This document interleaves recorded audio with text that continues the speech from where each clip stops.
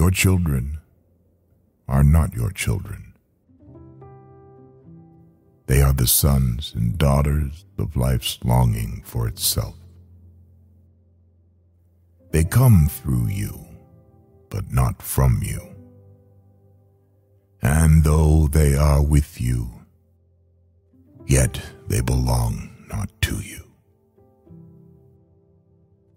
You may give them your love, but not your thoughts, for they have their own thoughts.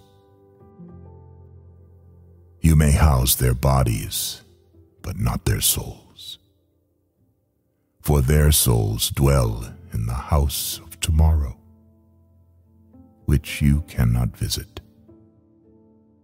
not even in your dreams. You may strive to be like them, but seek not to make them like you. For life goes not backward, nor tarries with yesterday.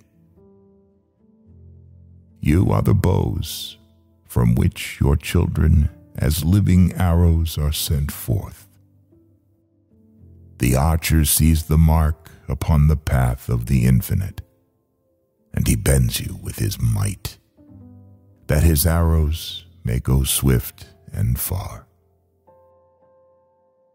Let your bending in the archer's hand be for gladness, for even as he loves the arrow that flies, so he loves also the bow that is stable.